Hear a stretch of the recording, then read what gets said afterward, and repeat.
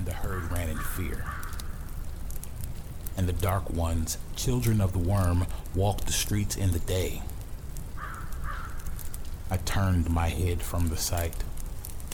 The Phoenix told me, "This is as it shall be, but not as it should." The Phoenix left me then. Now I cannot dream. I can only remember the signs, each one in perfect detail. These are the last days. May Gaia have mercy on us.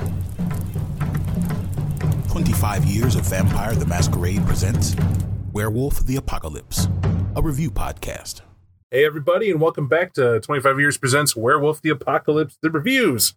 And of course, naturally today, we are finishing out our Book of the Worm, first edition. I know last time we did Pentex, and before that, we kind of just set up the book as a whole, diving into some very interesting topics about the worm. But today, we're going to deal with the worm's home.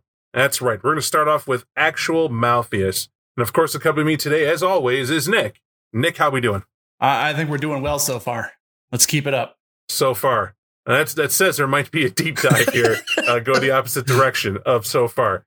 We say that in humor, naturally, but Nick, we talk about Malpheus, we talk about the worm's home. What are folks referring to? Like people listening, what is a Malpheus? You know, so I came at Malpheus from a different perspective, you know, going back like forever ago, where I always imagined Malpheus was kind of going to be like Oblivion was in in Wraith, or like kind of like what you would expect the Abyss to be, or whatever. Like Malpheus was just going to be like that dark hole at the center of whatever pit, you know, or the at the center of whatever spiral. So coming to it and reading up on Malpheus, it kind of shook me in a different way. I was like, oh wait, this is more like its own individual realm for the worm, right? It's like its own special place instead of trying to be like more than it was. You know, it was it basically is the home where all the bad things or the worm corrupted things exist, and you know, to produce their machinations. But if you're like me, that made little sense, right? It's just the place where all the bad originates from. Well, they said more than that, right? They said that you got to be in the Deep Umbra to find Malpheus, is where it sits, and that this place is the home of the worm. That's quoted. It says it right there, right? Yeah. But at the same time, later on, it talks about that this is just one of the centers of the worm's power, right? So it's not even where it completely resides. It's like one of his houses in the Netherlands, right? He's just that type of loot. The worm just has evil centers where he chooses. In the Netherlands? Yeah, who knows? I don't know. I felt like he was pimping it out, right? Like he's like, I got this place called Malpheus. Everybody knows where that is. That's cool. But I got some other places no one need to be known about. I got bills. I owe some debts, some back taxes on some kids. The worm's laying low, is what I'm saying. That's what it seemed like he was doing. I was like, okay, a bit confusing. But jokes aside, if we know it's Deep Umbra, that's where it has to exist. All right, the Deep Umbra is like furthest than the Near Umbra and all that jazz. It's not the Earth's reflection exactly at this point. We're far out in the weeds. Only get there by an anchorhead on top of it. Yeah, which is might as well be the airport hub for umbral travel. And since that's the case, all right, so it's pretty hard to get to in a dark and mystic place. However, the book outlines how it's not hard to get to. Yeah, you know, almost like you can get there from all kinds of different places, and that's because the worm has a strategy. And that strategy is it wants to branch out and spread its icky sticky everywhere. It wants a little piece of it in every realm it can touch, and it, you know, through its agents, it rewards them heavily if they get to corrupt another area. And that does create a pull back to Malpheus. And from any of those corrupted realms and regions, you can get back to Malpheus. It's probably one of the easier places to get to in the Deep Umbra because it's so pervasive. So I like to akin this to a poor man's understanding of how internet be, right? Right? Seriously, you'll laugh here. I know it's your thing, but I often see it as like signal strength, right? If Malpheus is the place, then the worm's trying to get worldwide, right? He's trying to get everywhere. Oh, yeah. With that corruption. And so he's finding all sorts of ways to maximize that signal, and we'll get to more of those places to make those worm towers to expand the spirit world to corrupt accordingly. www.malpheus.com. Right. You heard it here first. But he has to corrupt. It has to corrupt that new spiritual realm to get there, which of course is the overriding plan. Essentially, the worm's playing games with Gaia, making it to where instead of hitting her head on, which is a big titanic fight, it's looking to make it to where she has less places to hide. Yeah. So that when that fight comes, it's positive, it's winning. And that's really the goal. It's why the apocalypse is insidious, in my opinion.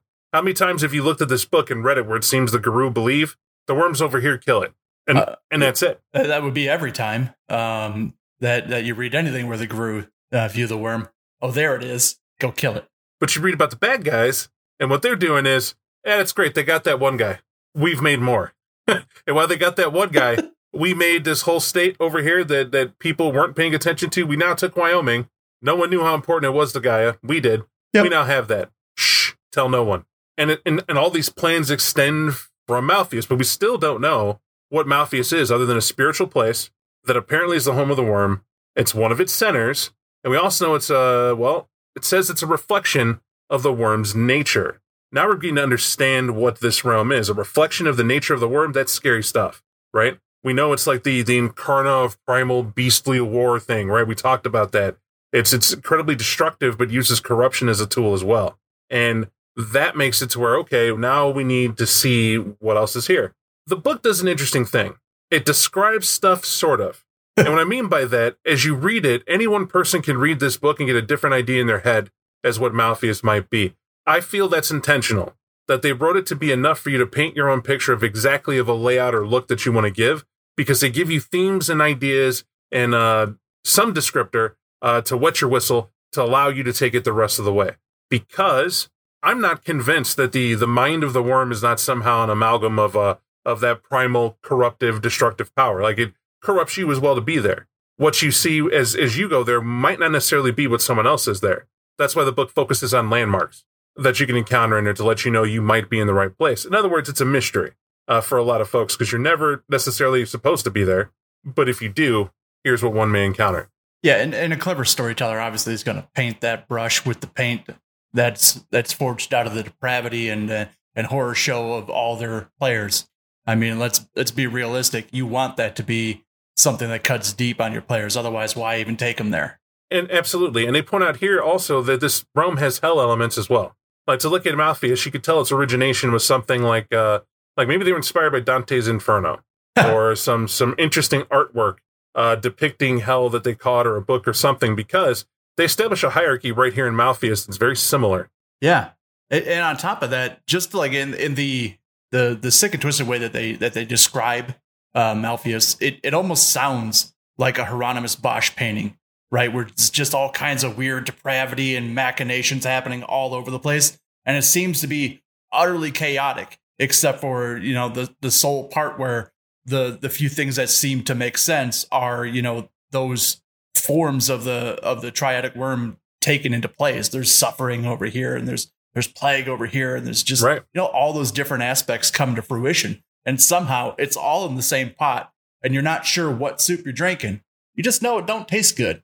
It's a weird mix. Now, we're going to put a pin in Malpheus there a second, so we're going to go a little deeper into that. But first, let's understand, how does the worm have other places? How does it increase its signal strength in the spirit world, as I've said? And let's talk about blights for a second. Now, just to kick it right, blights in this book point out that their physical representation in the real world, these are slums, like housing projects and rundown neighborhoods and impoverished neighborhoods that get no attention or care from the community, except for the people who have to survive there. Right. And those who survive there aren't necessarily arm in arm, but they're not necessarily violent to one another either. And but that does happen. Life of the streets is real. And in the world of darkness, it's even more insidious. And because of that, that leaves an energy. It's an important thing to understand the spiritual representation that the werewolf is pushing. When these places exist, for instance, you could sidestep that's going across into the Umbra, that werewolves can do. When they get there, the Umbra landscape is supposed to be a reflection of the real world. However, if those buildings there in this impoverished neighborhood do not have any energy to them, any spiritual energy whatsoever, they're not going to show up here.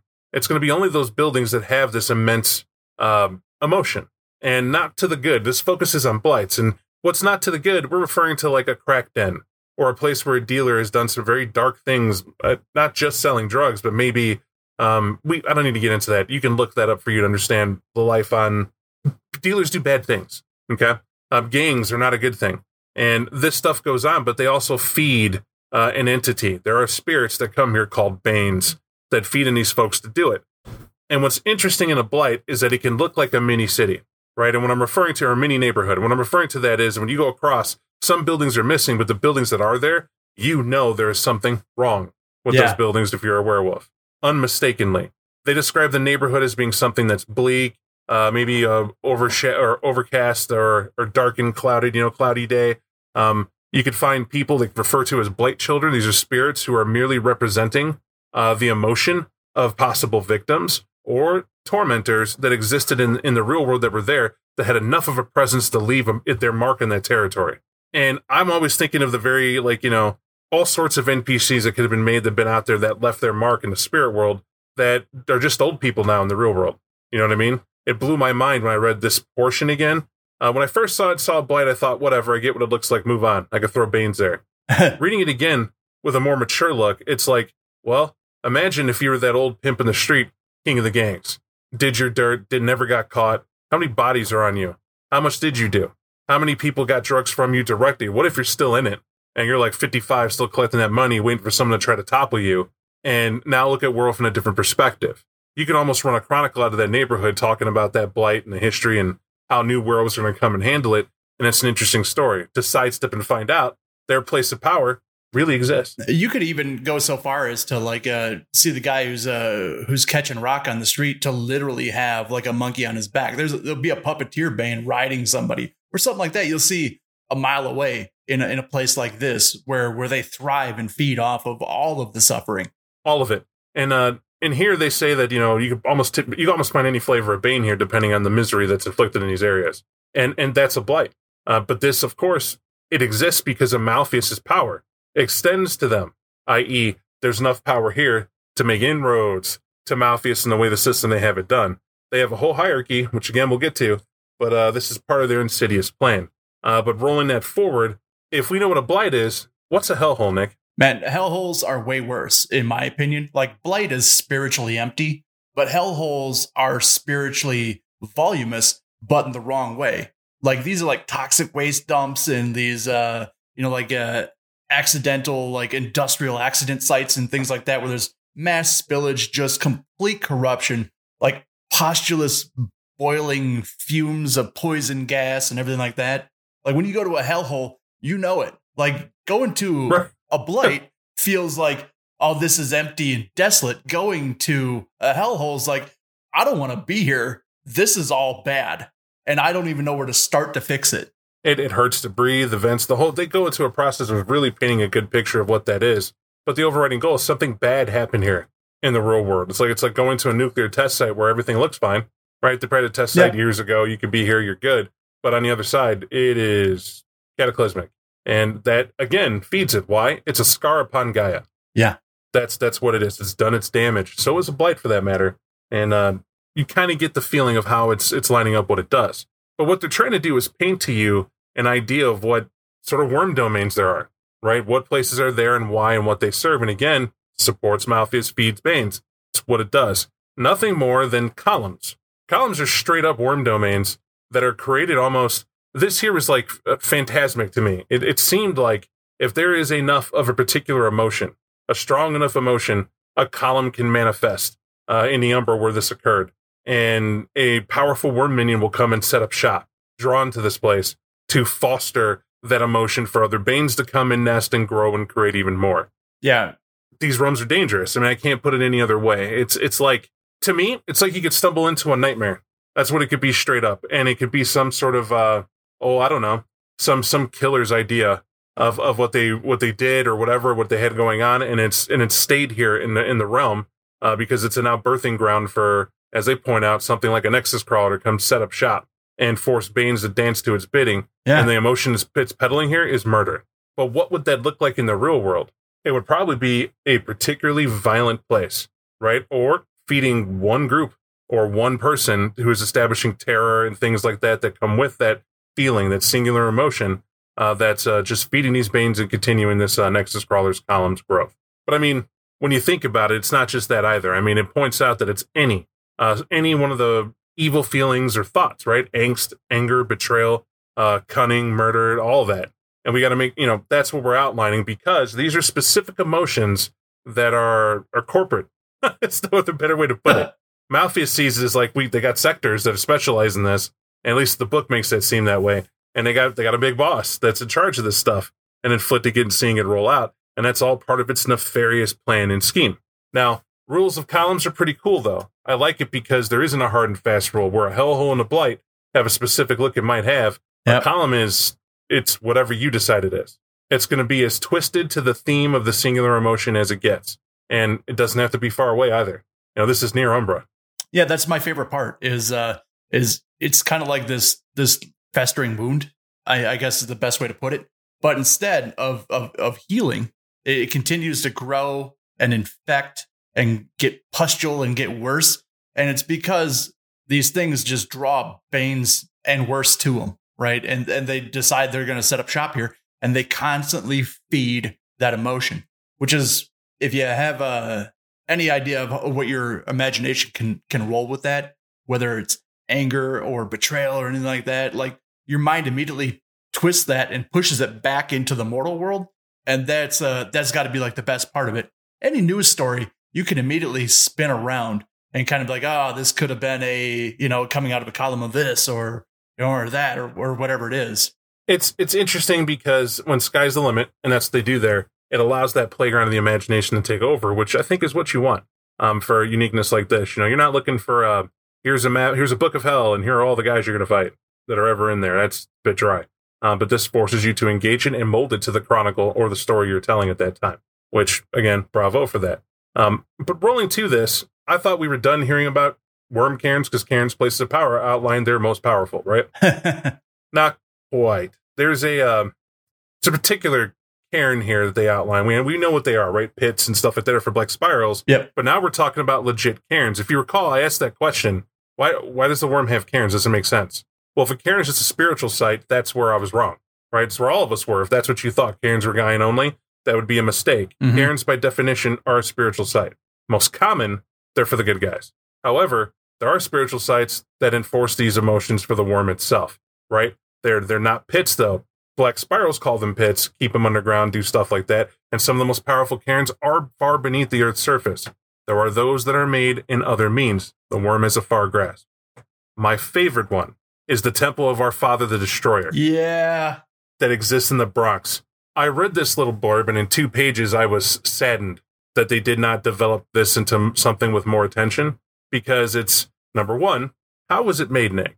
It was, oddly enough, it was randomly discovered by a, as they call it, a fallen Uktena who's sensed a spiritual corruption somewhere. And what it was is just this tiny little triangular parking lot in the middle of the bustling city.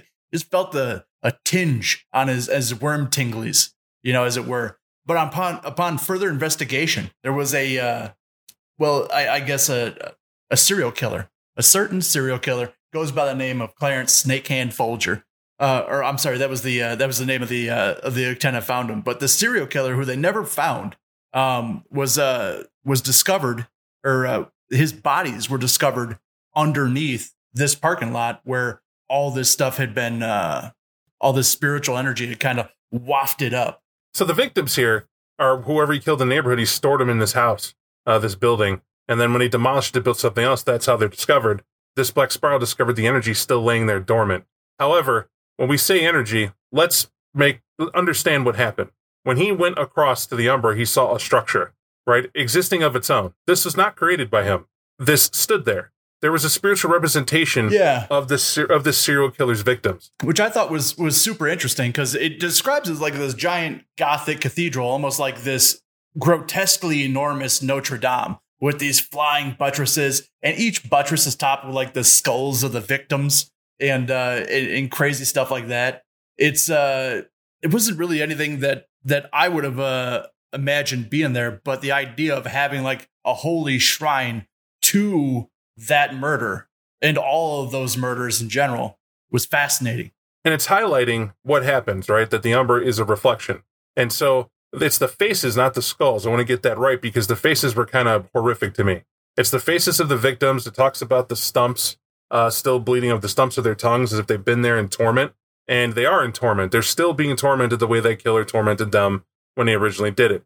I'm as horror fan as I want to be. This is still so fantastical and bothersome as to be of severe discomfort even for me.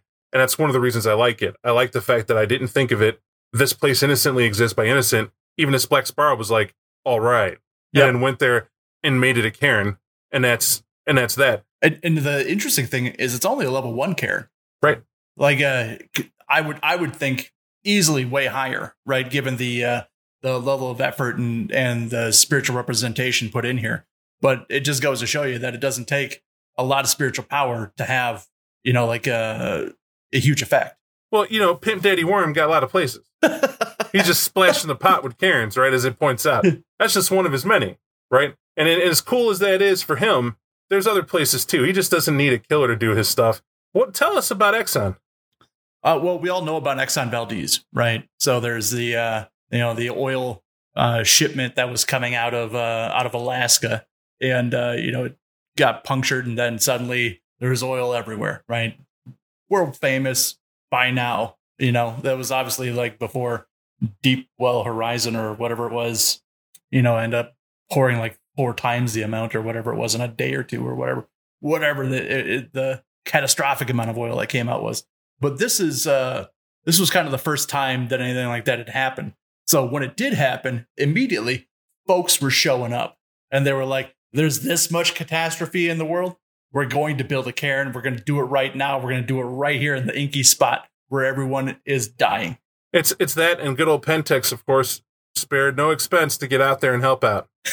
Right? They're on board to help clean the environment. Pentex, destroying what's here worse than happened before for you. That's you got their goal. Got their first team sitting on the shore, making sure nobody's taking the wrong photos at the right time. And if that wasn't more abominable enough, they got this Mir space station too. Now, I want you to know, this is where metamorphosis nonsense gets talked about putting Tzimisce in space. I know it is, because when you read their blurb here about it, they talk about how, yes, it is about the fact that they have a space station up in orbit, Mir space station, the Soviet one, and BSDs travel there via Moonbridge with an agreement they have with the Baba Yaga, right? The Baba Yaga, Nosferatu, Russia, all that fun stuff. Yep. And made a deal with her so that they can go up there whenever they want. And they travel there to summon whatever without Gaia's influence, because they're not on the Earth. Gaia can't get in the way. Yep. And they're up there in the void. And their rituals are stronger and they summon whatever. And there are puppeteer bands controlling the cosmonauts that are up there. So they can just go as much as they like. And at this point, very interesting. But also equally interesting, it's an anchorhead, right? That allows you to go right to Malpheus. It's a guaranteed way.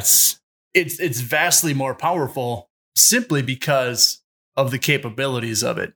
This place can almost function as a far column if it isn't a far column, which means that it does have that direct link to Malpheus. And, the Black Spirals are free to use it for dark rituals they just can't perform, like even in Grandma's Gut or wherever their natural cairns would be. It's exponentially more powerful simply because of that. You got to do what you got to do in space. We could get more about Baba Yaga. I know people want to say, oh, yeah, this and the other, the Army of Night and all that. We went over that. Yeah, there was a podcast for that. The space station there is unique. Now, the Tide of Metamorphosis is also, we did a podcast on that, but just to remind you, it talked about the fact that there are some Tzimisce metamorphosists who believe in a weird space program they could do in the dark side of the moon forever. This is where that idea, you can tell, kind of germinated and floated around. Again, I think it's comical. Then again, if you want to do a sci-fi horror game, I guess it's not. Yeah. It suits yourself when it comes to that.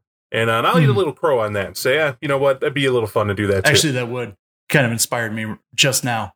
Right? A good horror game you could see popping up if you were hunters going up there to clean out a space station gone dark. Oh, yeah. It'd be fun. And you could easily twist it into like some kind of weird Event Horizon thing. Oh, it's beautiful. Just be sure to put that Pentex logo somewhere, right? Not have to be about them, but ding, right? Yep. That's the goal. Rolling it out, though, you get the... It goes a little weird here. It goes back to Malpheus, a little jumping, because I think they were trying to give you a mapping, right? Give you an overview of what Malpheus was to understand hellholes and blights and how one might see these places fed. And then, what's Malpheus like to be there? And for that, Nick, I'm going to let you just kind of give us an idea, paint us a picture of I go to Malpheus. You and I are in Malpheus now. Yep. What's it look like? Day one, we stepped out, say Jerry O'Connell opened up the teleport warp to it, and we got to slide on in.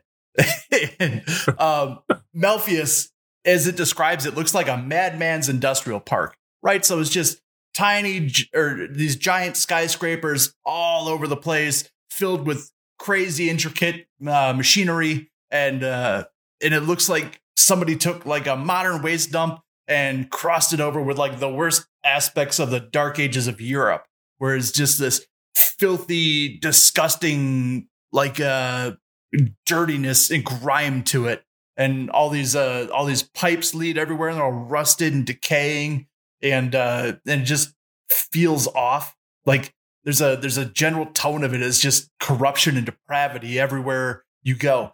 And the most unsettling thing about it for me is that the air is full of screams, shouts, and depraved laughter. So it's just constant like cacophony in the background of all these different sounds.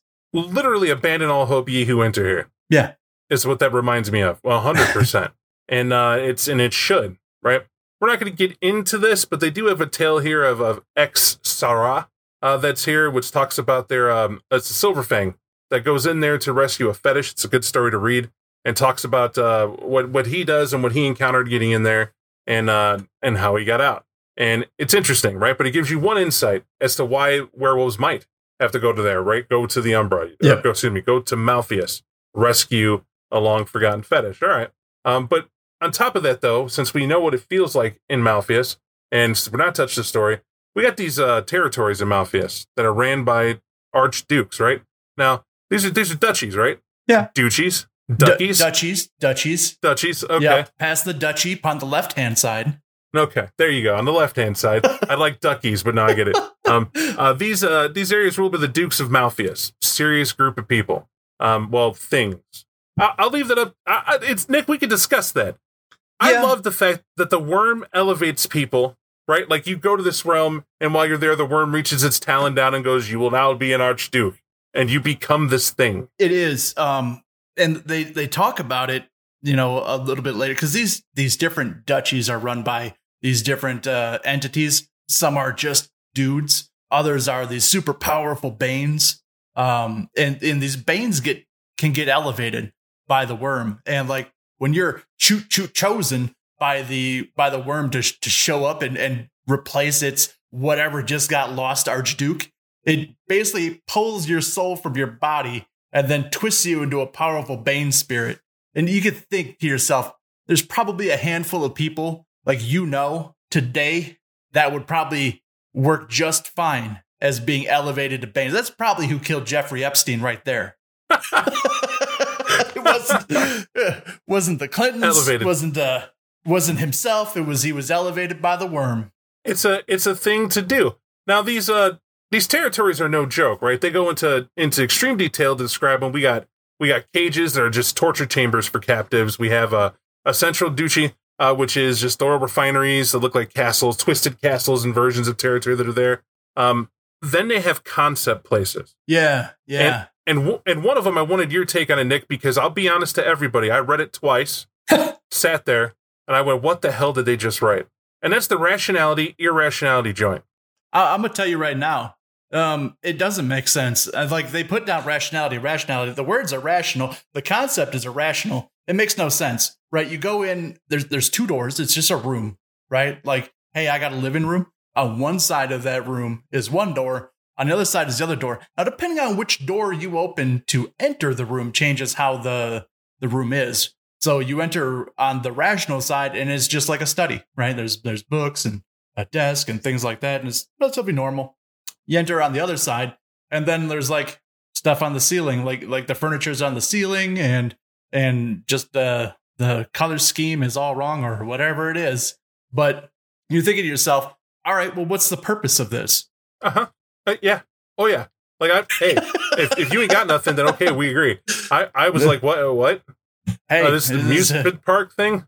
Bob, this is just another room in the random Malpheus dungeon crawl. Just put it on the map. Your players will get there eventually. Boom. The worm is clowning. Okay. He has his humor too. Then there's a dream nightmare place, which I found again. This was unique. Yeah. This was something that allows them to cross into the realm of nightmares. Yeah. I don't think we need to talk about why this exists, because it's a trick scenario. You first start up on a kind of like a dream garden. Yep. Everything's serene and calm, looks pleasant and peaceful. You have some Gothic architecture in an outdoor garden scenario. It's relaxing, what have you. But then there's a part that crosses over into more abstract. Well, we'll just call it terror. At that point, you might as well start throwing down. Nightmares is the best way I could put it. What would scare you? Yeah. And this is something subject to each person who goes into it. And what I like about it is that this is all set up as if the archdukes are set up on high, watching from above, seeing everybody go through this little maze of funhouse and seeing who has ownership and who's going in. Mhm. That's how I made sense of it. I actually took a pad and paper and said, this needs to make sense. This isn't just everything stacked on top of each other in some crazy floating whatever. So what is it? It would be territories. These sit as rulers, but they have the power to see what goes on in their realm. And that made more sense to me. That now you're able to see whoever controls or governs that, whatever emotion is being, actually whatever ride would be taken at this point, most likely, draws their attention, depending on what it is someone's go through. I would think of it entirely differently, right? So you can't think of like this as a physical location with a map, right? Your players will tell you what realm they're entering just in their discussion and their actions. That's exactly how I would play it. Like, it doesn't matter where they walk or what they do or what they're looking for. It's how they're interacting that'll put them in whatever place they need to be. That's interesting. That's not a bad way to handle that, and I agree with that. The part I'm saying is for the book to be so specific about this exists and it's here, and this is all across the way, and then don't forget this chamber, and then this is here as well. And they're giving you a map. It's like, okay, well, who has what, right? Is where it's at. I also think this is on purpose. I really do. I sincerely hope I'm not giving authors an out, and I'm making it way cooler than it is. But I enjoy the fact that because I have a secret suspicion it may be just they gushed all the horror ideas they could on paper. We're like, there, it's Malpheus. Right? That's the excuse. Anything happens, it's Malpheus. It doesn't matter. You shouldn't be there. Malpheus. Right? Because think about it. If someone complains, well, what are you doing in Malpheus? You shouldn't make it out. Well, we were here to rescue a fish, and that's the focus of the game. Well, we're encountering a door and some other stuff, and there's some twisted thing, and there's a black spiral we took to get out. Like, is that even doable? Well, if your storyteller let it go, did you go there? Were you in the dream nightmare place? And that's what you thought you did, but ended up that you're outside now, and there you are, and that's what happened. Because you know how players get. They like to know that if I went somewhere and encountered this stuff but survived and they get back, well, you want to go back. Right. Well, because I got it once, and I can go back and get all the loot, right? Right. I got that powerful fetish. We'll go again. And I think, the joke's on you. I really feel that Malpheus is an aspect of drawing those there who call to it. And once you're there, whether you escape or not is to the It's to the whims of the archdukes as to whether or not you get to leave again, because you only leave if you're still somehow fulfilling the worm's goals. Right. Right. It kind of feels like a black hole less than it is a place to visit. And that's a lot going on here. And when you see the place, what my favorite place here is the Epipse. I actually enjoy that. The places of inspiration, the epiphanies, so to speak. Yeah. It's just a tangible representation of ideas. This place becomes dangerous. And I like what you said about it here, Nick. Tell me what you thought about it. I don't want to take your words here. So epiphs are tangible representations of ideas, which sounds confusing. It is kind of a high-minded concept. If you think of something like, and we're going to go with an idea, like the idea of courage, that's not something you can really say, this is what courage looks like. But you can create a realm that encompasses that idea. Not much different than you would a column of like anger or betrayal. Those are ideas, right? But there's a singular spirit that these epiphs are designed to represent, and that's what these areas do. And I think that in Malpheus, they give you two examples in here, which is courage and logic. I think you could put any kinds of ideas in here and twist them to a very dark purpose, which would be probably the coolest thing to do it. The way I would like to see it, like if I was playing in the game and the storyteller rolled me into an epiph, I would want it to be something that would directly corrupt my character. like force me to make hard choices or reflect on things in such a way that I walk out of there tainted by that idea. And so, and what I thought about that is exactly along those lines, that you get a group to get here and you have a sort of hard-nosed alpha player that's been there the whole time. Yeah. But when you get there, everything's the way that alpha wants. That's sort of what the realm's designed to do. They have to face what it is and how they see the world really. But what would it be if they had their way? What does that world look like now? Mm-hmm. And in an EPIF, they would face this. And that could corrupt them. There's a very good chance it could, because if they're all about it, why would they leave? And whatever made this, whatever's there, wouldn't want them to leave, because you are literally fueling why it exists in the first place. And if you're an Archduke, well, we'll just get that cage ready for him once it's all done. So assuming the pack lets him stay and doesn't battle and knock him out and drag him away or whatever. It's a very interesting thing, So it's like, careful what you wish for is what this reminded me of. Ooh, that's really good stuff. I'm not gonna lie. But when you roll into something, you mentioned earlier that the worm was kind of creating things, right? It has a capability to elevate someone and change them and change their spirit, I believe is what you said. I was like, now it makes sense.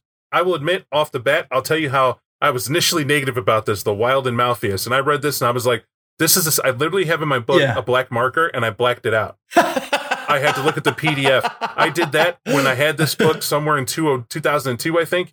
It was some campaign where I was like, F you, who wrote this? This is nonsense. I was seriously wondering what your thoughts were going to be on it. For those not in the know, inside the center of Malpheus, there's this giant crystal sphere. And inside that sphere is a vortex, which is a wild entity. And I mean wild with the Y. Well, a wildling vortex is what it calls it. There is a wildling, and the vortex is a thing, serves a function, like ever changing, right? That's what it can do. Right.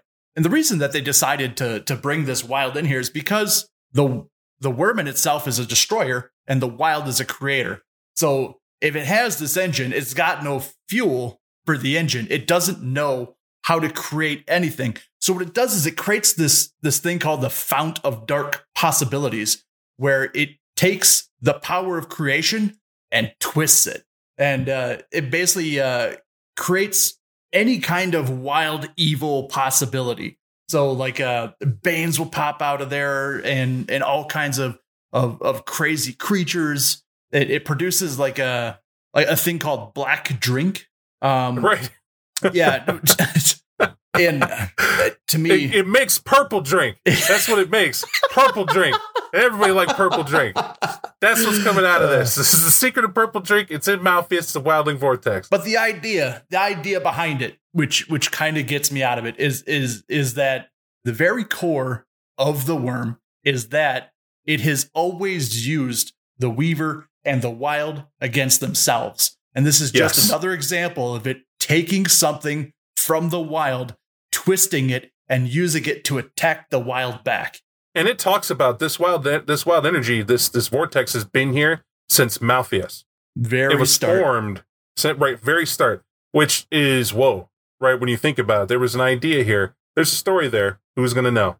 But this does explain a lot about how the worm is able to have such entities that are around it and what have you. If it couldn't create and it can only destroy or corrupt, well, now we're getting somewhere. And that's why I was like, man, I wish I didn't black that book. But whatever. Hey, I have a PDF. We all I'm okay. make mistakes in our past, right? A younger version of us makes all kinds of crazy choices. So, with that rolling through, Malpheus is a gigantic playland, but let's not front. The most important thing in Malpheus is the Black Spiral Labyrinth. Yep. This theme ties into everything that were the Black Spiral Dancers, who are not even contestable as the main villain for Werewolf, in my opinion. It's the Fallen Tribe is always going to get the most hate, and they're also going to be the most fun villains to throw at players, and players enjoy being hunted, investigating, or dealing with these guys because it's as if you know them, but you don't, right? And they're also the most easily to corrupt as well, I might add. Well, depending. But to read about the Black Spiral Labyrinth here, I will caution you, there is a book written a lot better, and it's on purpose. It's a prop. This is more of a mechanics, here's an idea. When you get the prop version, when we hit that book, you're going to tune in for that. There's all sorts of cool stories to talk about the labyrinth and to go through it. But in this one, we're going to go through real quick. I think the way it's piped out is we know that the Black Spiral, the dance of the Black Spiral, is one where it's an initiation, first and foremost. But it is a difficult one. This is not simple by any stretch of the imagination. right? If you recall, we learned how people go through a minor version of it to become a BSD in the first place. Yep. Right? You go, what is it called again? The wormhole? The totem hole. The totem hole. You go to the totem hole, totem and the Theurgist summon the essence of the Black Spiral Labyrinth mini right where you're at. Yep. And you face the worm. You're going to get your first glimpse of the worm itself. And then you gibber. And those syllables you gibber become your name. Right? We remember that. Black Spiral Dancing, the home version. Right. But that is called a Dance of Insight. That's just level 1. That's just going through here. There are 9 circles here. And that's circle 1 with the Dance of Insight, reveal the inner secret. But from the reveal the inner secret, we transcend to dance number 2. Let's say I want to go back and I use that ritual that allows me to actually go to the Black Spiral Dancer because I threaten my Theurge in the Black Spiral Hive and tell him, you put me there to gain power or else and knock your lights out. Sure, have fun, right? You owe me a funnel cake, whatever. It's an amusement park. He leaves and goes, gets on this spiral, and since he's already done the circle 1, he's now facing off in the Dance of Rage. What is the purpose of the Dance of Rage, Nick? It's to give them an idea. And that idea is that the only way they can solve the problem is through anger and frenzy. Now, you name me one werewolf that won't come to that conclusion naturally. Put any obstacle in their way, and at some point is going to be anger and frenzy that will see them through. The namesake of the worm, its primal energy, is this wrath, this rage, this power, and you have to prove it. That's what that taught that to me, that you understand that and what rage is truly to you. That's why then you can't reverse back and go to like the very first book and read under the title of the book and have it say, when will you circle of the Black Spiral level 2? That's true. But remember, the important thing about the worm is that it was not always bad. I want to highlight that. A lot of you are saying, well, then rage is bad at that point, so therefore it's incorrect. No. What it is that once upon a time, it was the renewer. Yep. Its job was to renew things. It used that power to do that. That's what it had it for. And now that it's maddened, it is literally forcing you, trying to corrupt you. Get lost in rage. Never, now it's not directed, and nor should it be. Power is power unto its own sake. Why? Corruption. That's its point. But now that you understand what the inner secret of the worm is, and you did the Dance of Rage, you yielded to the power of it, now it's to endure. It's to have the mental and physical fortitude to go through anguish and persevere to still further the ends of the worm. Yep. So at that point, we're at the equivalent of rank 3. It's how it translates in Black Spiralville. Yep. Right? We're seriously powerful here rolling on. And whatever that is needs to be grueling both mentally and physically. It shouldn't be a gimme. It should be something you got to go through. If you're, Bob, we're not running a Black Spiral game. Why is it defining it? Because they're literally thinking you might run a Black Spiral game. Yep. Or, like I've done, you have players who are unaware of what the Black Spiral Labyrinth is because you never refer to it as such. And you don't hit them as a Black Spiral Labyrinth. You hit them like it's a series of dream events, right? You give them signs to figure it out, but they don't know they're there. They don't know what they're doing. Really, their bodies are unconsciously navigating a black labyrinth, dancing the spiral accordingly, but they're dreaming of a different thing, and that's the game. Wait, I am that type of guy. You mean to say there's not actually like a spiral staircase that winds down into darkness and you dance down it like the Big Lebowski in his dream sequence and open door by door? Right. Unless everyone can do what they want to, I prefer the psychological as well as the actual horrific. And to me, I don't think that the Black Spiral Labyrinth should be dumbed down from there not being a dance. It's called dance for a reason. One should do it. It is very creepy to have rites and rituals that are performed a specific way. And if you keep that trigger of that there is a dance in a circle, they were very good at describing what that dance was. And when you go to the totem hole to do it, and hold to it. But nothing says, especially when someone goes back to it, whether it's in dream or by a summons or what have you, that they have to be aware they're doing it, right? Corruption or worm taint, calls to worm taint, drags you through a lot. And that's where the worm is kind of a fun entity to have to face. Well, fun for a storyteller should be fun for the players, but the players should enjoy thwarting those influences every chance they get. And that's the goal. Like, if you ever have Watch for Werewolf and you've not played with somebody waking up with a nightmare and not knowing what that nightmare is and progressing that along to where they're sleepwalking towards an unknown destination and wake up and there's blood everywhere, but they don't know what happened, don't know what went on, and there wasn't a loud howl, no one went to Krynos apparently, but there's no body. What's going on? Things like that are foreboding. They're telling you it's getting worse. And it's ways to just kind of draw this out. Another way to tie it back to the Black Spiral Labyrinth is what if that is what's going on when someone is going through a test of enduring mental and physical anguish, that it's beginning just for them in that capacity. They thought they got out.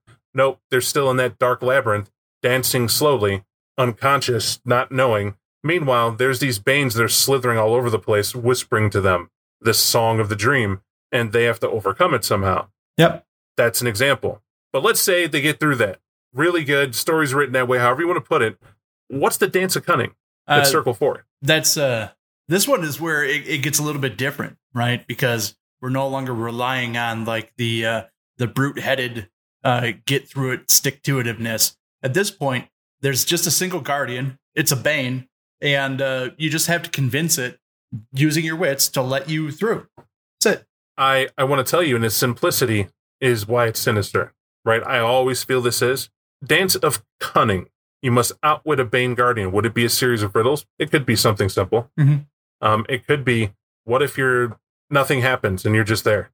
And that's the test. Well, the secret, Bob, is to realize there is no spoon. Right. Right. It's things like that. This is where that stuff comes to play. Here's where your players should be throwing their, enigmas and calling upon it and things they could do and insights into trying to chisel away. You can have a lot of fun with this. The sky's the limit. It's yet another challenger test. It's also a rank 4, nor should it be easy. Right. And that's kind of the point. But let's say you get through that. Dance of Combat, rank 5, right? Must fight to prove your strength. I do not think we have to explain this in any way. This is a fight, no matter what. But I prefer to always say it should be a fight of something that's illogical. And what I mean by this, I like doing stuff where it's cool you're a werewolf and you're there, but you're now, for whatever reason, facing off against your classmate. I do mean there's a classmate from long ago in your history that's here for whatever reason, right there, armed with a silver clave, standing there, smiling. You didn't know their life. You didn't know what it could be. Are they a werewolf? Are they not? It's fun things like that. I'm just pulling it out of thin air. But it's hooks like that, depending on the background of your player, they're going to throw them for a loop. If you have an rune at rank 4 looking to be rank 5 and it's a BSD game that shows up, and suddenly they're facing off against a mentor because they were a Silverfang who originally taught them clave dueling in the first place, and that mentor is here right now, they've defied Gaia, right? Can you reverse engineer a BSD? Can you force them to lose and die here in the Black Spiral? And I wonder how many BSDs take that out, right? Face an honorable mentor, but this was your rank 5 challenge, and that's what you had to do, and the weak will fall, and they will fail. Or they'll persevere and prove their strength and dominance. And that's it. It's the only two ways about it. Interesting. Now, the other ones, I've never done. Nobody ever got that far. Nobody ever got that far. This is the stuff where you're reading about it, and it's weird. Like, for instance, Dance of Loyalty. That's interesting. I mean, it simply says, drink this, right? Which is kind of like, like if you're Alice in Wonderland and you just come across a bottle that says drink me on it. And you're thinking to yourself, all right, how, I guess you're not bullshitting anymore at this point. It's just simple. Drink this, and then you drink it. All right. It seems easy to get through, but I mean, really what it's saying is that it directly contradicts like Circle 9 at some point, where there's unquestioning loyalty and then there's questioning loyalty. Well, which side of the fence is the loyalty on? If it's drink this, what does the drink do? Does it matter? Does it cure? Well, yeah. What if it cures me? Cures you of what? Right? Who knows? Right? That's what I'm getting at. Like, drink that. Like, Bane says, sign says drink me. Doesn't say why. And you got to figure it out. But what do you know of it? What's your lore? Is there lore here? No one's been this far. Yeah, they are. There are people of higher rank, but they haven't talked to you. No one talks to them. That is the point of this. Yep. It's how far do you want to go? What happens if you do drink it? What if it is you're not supposed to? There is no answer. That is only for each individual storyteller to their player to ever answer, right? Because it could be drink it for Nick and never drink it for me, based on where we came from, which would determine if we passed or not. Just depends. That gets very complex. And now we're not in the weeds to it, but it's just one of those things where it's like the difficulty is raised. The bar's up there. Yep. Then we see the Dance of Paradox, where it's a riddle contest with the Bane of Enigmas. Or what I call instant rage for Bob.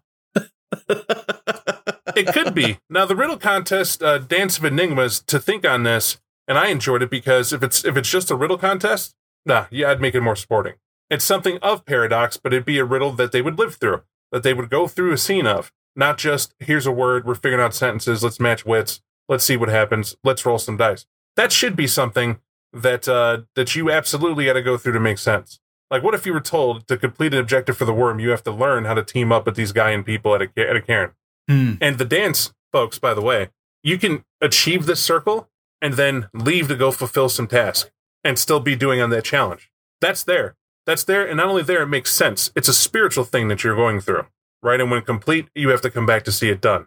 And we're at the level of 8 anyway, right? For Werewolf, 6 is legendary. No one's heard of a 7 or an 8. Right. So what is this to be with in the first place? So this here, sky's the limit again. And to me, you don't ever have to go that far. But if you do, have all the fun in the world with it and definitely make it epic, because you're not just upping the ante of how powerful they're getting. You're upping the ante of how creative and epic you're going to have to make your whole chronicle for doing this if you're going to continue it being it, right? At this point, I'll just tell you, past rank 5, I'm ending the character that's going through it myself because they've won. Or elevate them to a Bane. Push the chips in, you've won. We'll add you to Malpheus and move on. Why? Because we're not having everybody who's going to go through you do it. It's just not going to happen. And then, but just to finish it off, what's the last one, Nick? So this is the Dance of Deceit. And you have to prove that you're above even the worm. So if it says here, only one Gru has ever passed the circle and his or her name is forgotten. And the idea is it's an old samurai slogan, right? It's if you meet the Buddha on the road, kill him. And on this, they say, if you meet the worm on the road, kill it. And the idea is that your purpose, nothing, not even the worm itself, is above your purpose. So if the worm gets in your way, you're there to replace it.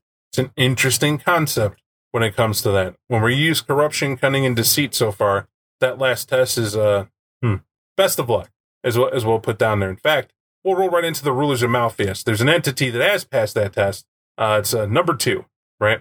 It's BSD. Basically, he's an asshole. Can't put it any better, right? They don't know if it was a female, by the way, who originally came through and did the success to be number 2, or male. Have no idea. They refer to it as a he because it uses male-dominant forms to go around and torment everyone in Malpheus. I do mean everyone. This is the boss you never wanted, right? They show up and go, hey, you missed quota. Why? And then he starts slaughtering everybody in the office. You last, though, right? It's their fault. They're going to die, but you're going to go slow. And he wants the mental trauma to be there first and doesn't care the reason, really. He's just there. He was bored and showed up. They really describe a bully wandering around just causing problems as much as he is driving things forward. The reason makes simple sense, though. The simple fact is that this is a realm of chaos in its entirety. And to get complacent is to die. That's never going to be that, because the moment you slow down, someone's trying to move up the hierarchy. Everybody wants to be in the Worm's good graces and forward those plans, but Worm has multiple faces to follow. He's multiple plans. They got multiple ways to get at it. This is what you have going on. Now, more or less, number 2 is an interesting and enigmatic figure, one to learn on. But then we have the committee, Nick. If number 2's up there, what's the point of the committee? The committee is these are all people that either advise or directly serve number 2.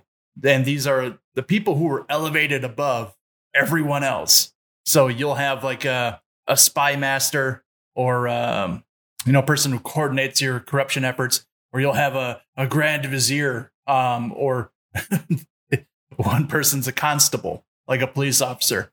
And it could be as bad as so imagine that you are in Malpheus and you're there to serve the worm. Hey, day number 1, you just got done with orientation. God knows what orientation would be like in Malpheus. But the first thing that happens is the spy master sits you down, has a talk with you, wants to determine if you've got any wavering loyalty to the worm on day 1. Maybe he's going to have the constable come over and rough you up, see who you've been talking to, dig through your papers in your drawers. If they find the wrong thing, they'll put you to the question. The next person comes along. This is exactly the way this committee runs. Number 2 almost runs an entire group of people behind him that do nothing other than torture everybody else in Malpheus to make sure they're aligned to the company goal. That's no lie. That's no lie. So basically it's the royal hierarchy for him, right? On ways he does business, and there's no question as to why you need that and have to have that to even exist in Malpheus. Got to have backup is what I'm rambling to, and he's one such reason. Now, getting past the rulers, we start chiseling into actually the worm itself. Now, we understand that we're here at the hour point. We're going to push through and get this done so we have it all done in the final one so we can move on with what we're getting through. because I think Malpheus makes sense when you understand the Grand Guignol himself, the worm. And of course, this is chapter 4, rolls right into the worm. I think we've talked a lot about it, though. I'm going to say that right here. I think we understand the worm, what it's here, what it's about. But to be getting the apple, so to speak, the apple polish, on the cosmology sense, Nick, what are indeed the scales of balance for what the worm is? Let's start painting the picture. All right, I'll polish your apple. So you got to remember that at some point, the worm was designed to constrain everybody, like the Weaver and the Wild. And the way that they map this out is almost like an Ouroboros, if you know what that is, like the snake that eats its own tail. Like the worm itself was a giant serpent that enclosed everything around it, or everything in the middle. And the thing in the middle was just the Wild pumping out wild energies, and the Weaver going crazy, making it into form and function. And then at some point, it all goes awry. But the way that the worm would control this is it would goad the Wild into creating things that would help cull itself or cull creations of the Weaver. And this is how, things like birth, death, time, all these things kind of came along when this cycle happened, where things would come into creation, they'd take form, and then they would be removed from creation. This is essentially the way the triad worked. And that works in explanation. I always understood a little different, but I like that Ouroboros tie-in. It's a quick and easy mental image to get down. And because it is a cycle, the worm's the renewer. Gaia sure created everything, but the Wild really is what's kicking out those forms. The Weaver is the one defining the forms, and the worm is supposed to put an end date, right? Everything Nick said. But what happens is that we have the Weaver begins to understand that she can't compete with the Wild forever. Yeah. The Wild keeps kicking out things like that. And obviously logic is what we're talking about. The Weaver has it. And so traps the worm, in lack of a better term. It almost describes it like an AI that became self-aware, right? At some point, they're like the Weaver. This whole beautiful cycle happened between all these forces, and they were in balance. And at one point, the Weaver woke up and suddenly realized that, there was something that was messing with the way that it had its Lego stacked. And it's kind of OCD. It likes the way it has its Lego stacked. And it keeps on building these Legos. The worm keeps coming over and knocking them down.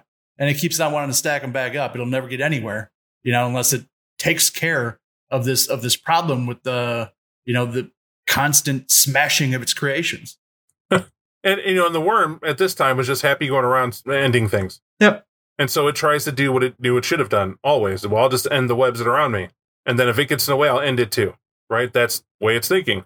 Until it learns that try as hard as it can. It can maybe it weakened it. It has no idea, but it certainly gets trapped. It gets exhausted, gets trapped, and then realizes it's stuck.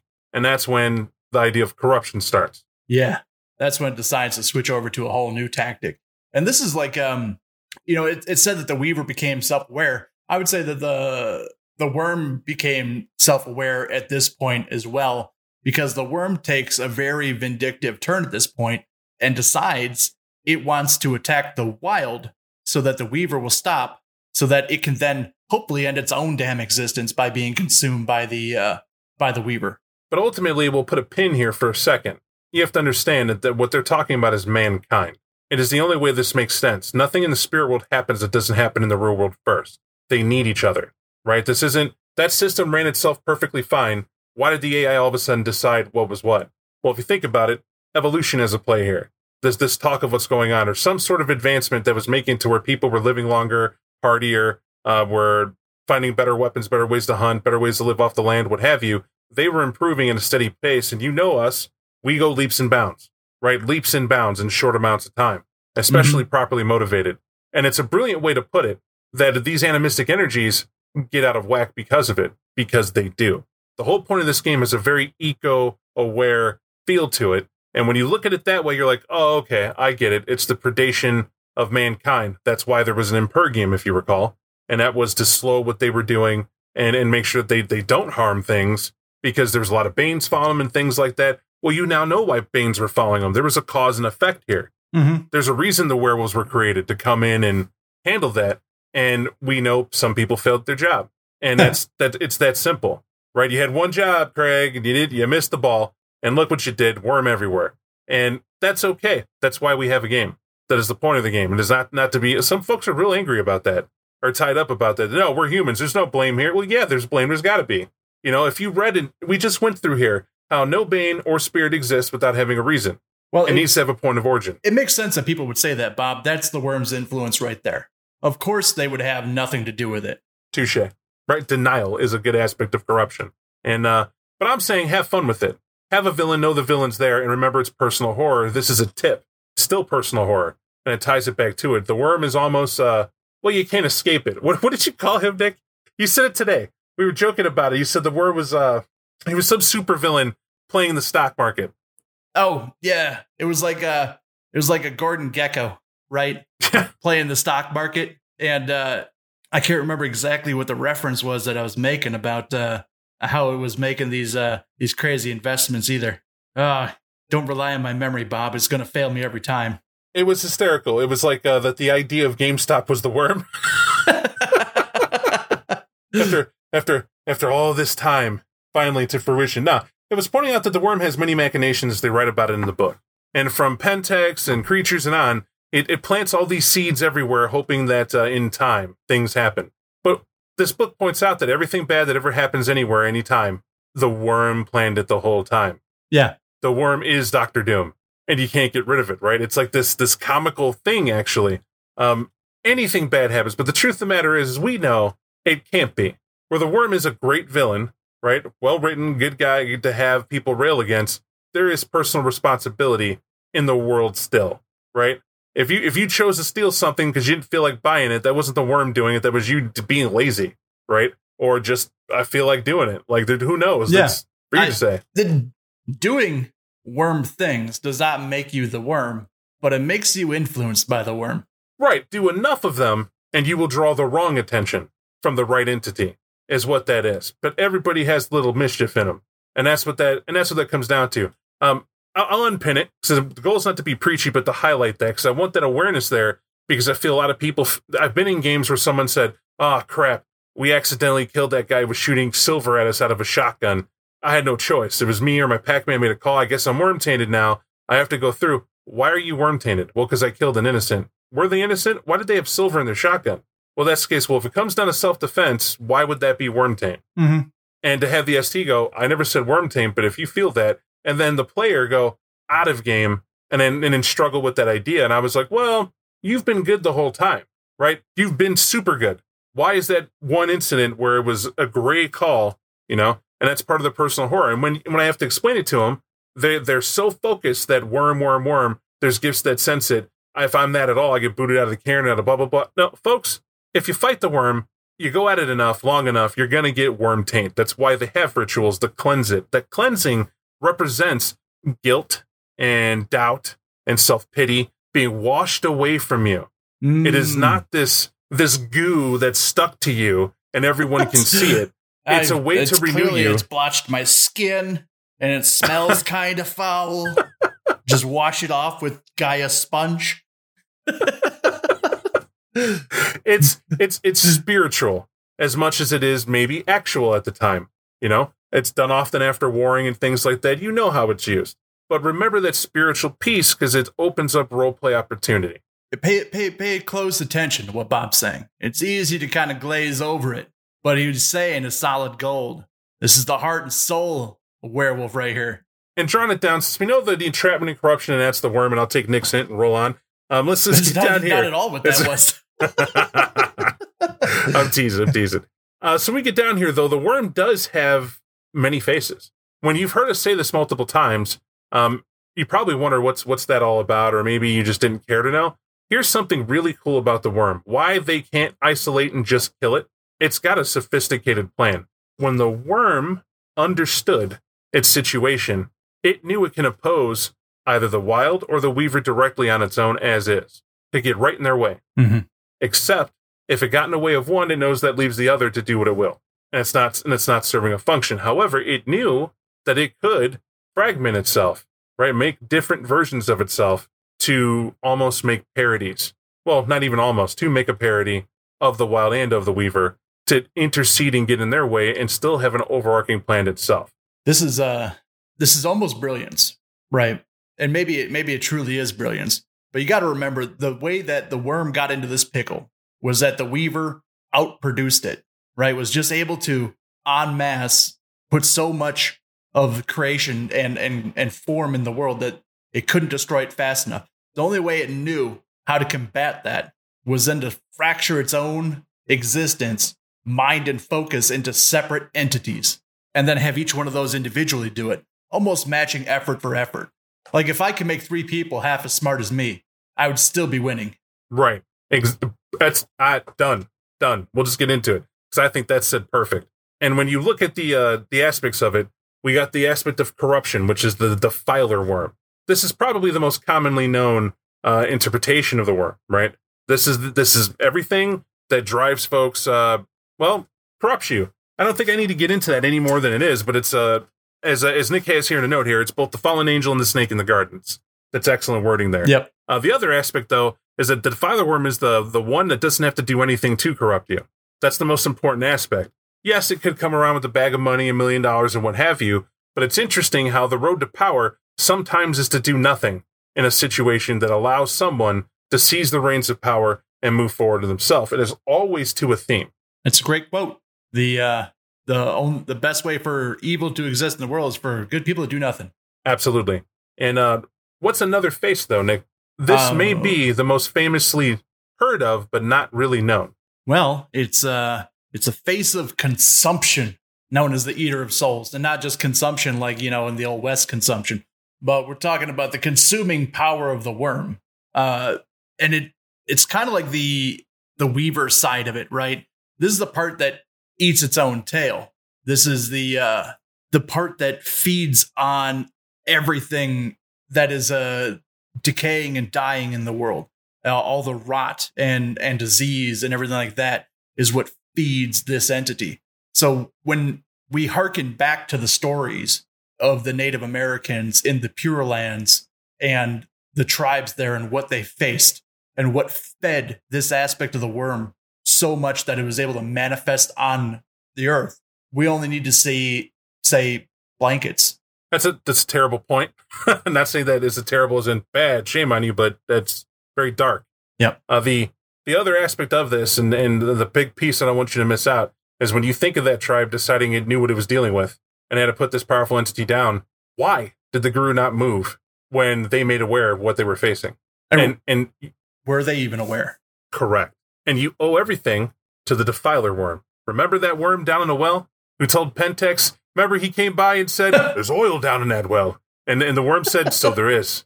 And I will give you syphilis and let you leave to explore what that is with all your riches if you give me Pentex, right? We made that joke. I'm going to continue to use that joke, but here's how the worm plays the long game, right? Pentex is what he's made there out of an oil man, right? Drink a milkshake, if I might add, and it goes on to do such evil and dark things. But before all that rolling around, you had the Eater of Souls, but the defiler worm was still there, because if you remember, the guru who came across the Great Ice Bridge, following where the Pure went, they came over here with intentions of exploring a new land, frontierism, all that came in, and had no idea of what was really here. It is those in the Pure Lands who saw that there were powerful banes that came seemingly out of nowhere, and they had to face these things and fight these things and didn't know what it was. Yep. Remember, Nick just said that the Eater of Souls is like the aspect of the Weaver, right? There's a method to the madness here. That which has an end date, it's removing, right? Or as he put it, waning health. If you have a final endpoint, typically you would just wait till that endpoint comes along because you're built that way. The Weaver did that. The opposite of that would be to cut you before your time, right? To consume you, to take that energy. Yep. And that's what the Eater of Souls was all about. So over in fighting that and facing that, they only knew it was super powerful, that anything they threw at it, it's just gulping down. And here's the amazing thing of that sacrifice. They were aware they were only putting it asleep. Yep. Why? They like a Thanksgiving turkey dinner. They were going to feed it all and then some, and then hopefully it never comes back again. Right? That's all they had. It was going to give it the itis. Right. What choice did they have when you're like, hey, brethren tribes, you want to help out? And they're like, nah, we got our own problems. We're trying to deal with all this other stuff. Well, I guess it's us. Great Turtle, what do you think? I have a show. Gulp. Choke on it. Right? That's more what she had. Now, it's me dumbing down a great thing because we're not there yet. We'll leave glory telling there. But to me, that makes the Eater of Souls insidious. That's a terrible choice. Nobody will stand with us, and they don't even fully know what it is. I don't even fully know what it is, but everything we say says this is the end of us if we don't do something now. Well, if it's not us, and then they set an example for everyone of the tribes that this is what it takes to defend Gaia. Yep. A great reminder of what you are. Nick, take us home.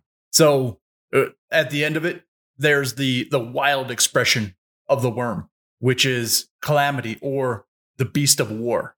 You may be thinking to yourself, where do I see this? You see it everywhere. You see it on the back of a vampire. You see it in your tribe as a Garou. Rage is the manifestation of the Beast of War. It's already tainted you. That's a mic drop. It's in your vampires. It's in your werewolves. It's in every soldier who's gone too far and committed atrocities of war. It's in period war probably, and without question, it's that urge that someone dies so you may live, and no matter what.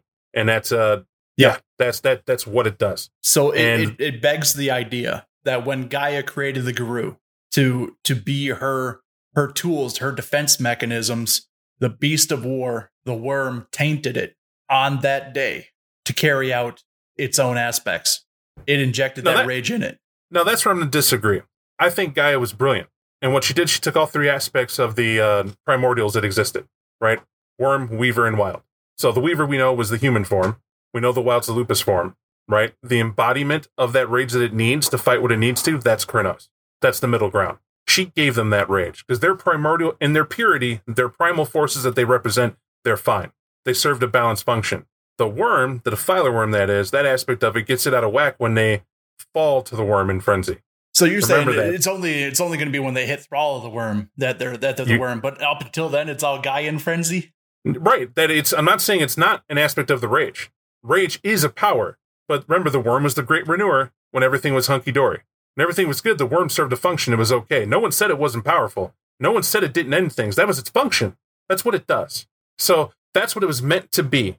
It does the others to play its game. It's trapped. It's maddened. It's trying to play the end game and to win now at this point. And that's the issue. And so I always felt that werewolf was the embodiment of all three, which made it an interesting thing. That's why the tribes, as we go through the tribe books, you'll see, they have different ways of viewing these different aspects, right? There's even, they have specific Book of the Weaver. You know, this is the Book of the Worm. There is a Book of the Wild. They'll get even more in depth into what these things are, where they come from. But those are primordial energies. They don't need a reason to exist. It's the interpretation of the werewolves you're hearing written in the books of what all this means. And I'm free to have the decision. I'm not saying you're wrong as in Nick. Nick's wrong. I can't believe he said that, and we're recording it. No, Nick's opinion is valid. He can say, he can have that. We're really discussing a complex ideal, and I'm saying all three are in one and pure. It's interesting, right? Because like to try and bounce that back, what sounds like you're saying is that that rage is just inherent, and where the aspect of the Beast of War comes in is when the rage becomes all encompassing. It's pushing it over the edge, right, into Thrall the Worm. Correct, right? Because remember with thraldom, if you ever thought it was weird, you know, why does the lupus act that way when it's in thraldom? Why does the Haman do that and all that? That's actually aspects of the Defiler Worm while you're in throes to the Beast of War. That's both running rampant on what you have going on and why it's so horrible. And that's how I always saw it. Now, feel free to challenge that. I won't lose sleep over it. I rather like the interpretation myself. Just say it matters. I'd love to discuss it further with anybody. But rolling on, though, how does the worm do all this? That should be the most important question. If the worm has these three facets, how does it do all the things it does? You know, what's directing and what's the deal? That comes down to urges. There are things called urge worms, right? These are base emotions that are felt, and none of them good. There's an aspect of the worm that is in charge of fueling these urges out, and in turn, they put very specific, they call them urge worms, in charge of this stuff. Yep. And to see it fueled. And we're going to do Nick's top three. No, there's a lot more than three, but I'm going to let him go through that just to be fair. But remember, many more than this. We're just going to explain these three. Yeah. So you got to remember these urge worms are just primal emotions, almost like epiphs, but specifically on these primal, powerful energies. So ones I like that we see every day, the urge of greed, of course, rampant materialism. If we haven't seen this in effect in our daily lives through chaotic capitalism, I don't know. I don't even know where if we're on the same planet anymore. I like the urge of desire. I know it sounds kind of messed up, but the idea that anything that you ever desire is just twisted and turned into unfulfilled desire, which burns into hatred and just runs right into the next one. And then the urge of apathy. I'd explain it to you, but honestly, it's not my problem. It's not. It's a great way of putting it. Now, the urge of apathy is, of course, Letharg. And what's important and why I'm mentioning the name of them, they each have a name. They do. This is very cool. It lets you know exactly who governs it, the urge to summon or to contact or what have you, that is sort of puppeteering, seeing that this is going along. A very planned thing, and you put someone in charge, they're going to do well with it. It's insidious. You may be thinking, okay, well, if it did all the bad emotions, then what about the environmental? Yep, there are elemental worms as well that cover everything from smog to sludge, the toxins, balefire. They all have an aspect of destruction on an environmental level, and that spiritual representation is there. Literally, the worm is everything. Yeah, and these are elementals on the same level as like earth, wind, and fire. They may even harmonize better. We don't know. We haven't heard them in concert. That's a thing. Now, last chapter is fun. The last in-depth chapter we're going over is 4. Chapter 5, I'm going to tell you, get this book. If you hadn't got it already, we would not have wasted podcast after podcast going over, let me take that word back, wasted. We would not have done those if we didn't feel this was a great book. Let me put it that way. Not a waste at all. But what we're saying is that this is not necessarily worthy of you guys hearing us quote stats out of a book, right? This is definitely what it is. But they do have Black Spiral Dancer totems. They have them written right in here for you, so you can have the total package for your Black Spiral. Yep. In here, it shows that Great Banes become totems as well as ideals, like the Green Dragon is one of my favorites that is in here. Or the Bat that is commonly used as well for Black Spirals as a whole. The Bat is great. I hadn't read the Bat previously, but it basically sounds like Bruce Wayne is just a Black Spiral Dancer who's got the Bat as his totem, because it's all about intimidating people and putting fear in their hearts before you slay them. It is interesting. Kiriyama's another name to note in there, dancing around. I felt that. That's a little Easter egg of, the hidden foe. Sounds a little too Shadowlord to me. Certain totem and him have a little too close in common, I feel. But I'll get skinned for that, I imagine, at some point. But to roll on forward, as we're talking about the worms, we also have Fomori. Remember, these are the mortals who are, well, lack of a better term, become possessed, mutate. Yep. From influences of a bane, it becomes something altogether different. And not all of them, but they name a couple here. To give an example, there is a Phorectoi, simply the larva of the worm. Now, why they're called that is because there's a very morbid process to make these entities. And I won't get into it, but you got to read it. It's one I'm not even comfortable airing in a recording that it came out of my mouth, just because it's a little too dicey. We'll just put it that way. But a Phorectoi is basically hierarchy like princedom. It's almost as if it's the worm's direct son that gets to walk around and form its function. So you can imagine it's quite powerful. Yep. I like the term superhuman. That's what a lot of the powers of the worm should be, but whatever powers it has, it's easily hidden. That's not the case typically with a Fomori out of the box, right? And remember, who's making Fomori? Pentax! And it's many facets, right? All sorts of products you could do that a Bane latches onto and you become something, but imagine mutating and you get a third head and you can't put it anywhere. There's no way it ever hides. Well, you're welcome to the freak show. How come we're not even talking about the second head, Bob? We're just already on the third. Right, exactly. We're skipping. One's playing Jiminy Cricket, the other one's trying to tell me who to kill and how to live, right? I don't know. Whatever you want to do, 2 heads are frightening, 3 are just done. But those are mutation possibilities, and that's what the Fomori lives are about. I enjoy monsters. I'd say above all else with Werewolf, one of the coolest aspects, and then yes, it's because I'm a horror fan, but monsters are great. They got a bunch that are really good in this book. They got weird ones like the Vujunka. Bob, what are those? Imagine worms with no eyes, solid teeth, wearing cultish clothes, walking in the deepest parts of the earth. That don't talk. They like mentally communicate with you, right? It's a weird sort of psychic thing they're doing as they're roaming about the labyrinth. And by the way, if you ever want to mess with Nosferatu, I've done it. These guys do the job. Easy. Didn't even attack anybody. Just did a trade for a book and a certain person who was left alone in the dark. That's all that was required. Oh. And the weirdest part is that they craft things out of their own sauce. Right, like they produce a protoplasm that they somehow can like turn into weird things. Oh, just weird. It's a weird character. We know about thunderworms. We mentioned that with the Grand Maw itself is a thunderworm. Yep. This mentions them in the minor form, not as her, but still 50 feet monsters that swallow things whole. Most important in here, though, is the first run-in. Do yourself a favor. If you want some good idea of how the worm really gets to people and really does a great job at making it, read about the first run-in. It is a story that I think we talked about briefly. I myself blathered about it, but this is the book that you will find that story in. Well, it's in another book too. I just don't remember which one. It's like in a later edition. I don't remember, but it does go into some pretty saucy detail about it. It's a classic story. Do read. A haunting aspect of it, just to wet your whistle, is that its victims see their names written in its tattooed flesh. Yes, and the day they die, which happens to be today. Well, right. Well done. Well done, is what I'll say to that. Rolling on, it does mention Banes. Banes do have their own Dark Lords that are infamous, of course, in power and otherwise, and there are almost everything under the sun. My favorite, I'll mention, and Nick will throw his out, but mine's Lady Aif. That's the Caliph of Pain. I like the aspect of this femme fatale seeming master of just sadism. That's there breaking people who believe that they can endure, or that she doesn't know what she's doing in an aspect. I often get that feel from it. It's a very dark role and someone I would never, ever want to encounter if I came across Malpheus at all. And I say that because I've had her used in a game where an aspect of a servant was all we found. And reading the book, my brother ran that game. He did a great job at freaking me out with a little bit of drawing and a little bit of illusion and alluding to things that he didn't actually directly state happen. That made you. It was great. It was really good to do.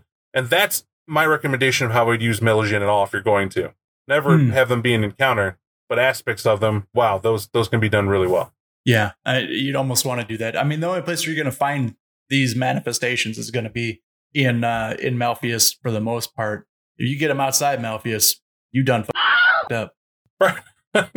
Seriously, for everybody, the things are really bad when that happens and comes down. And that's just about that.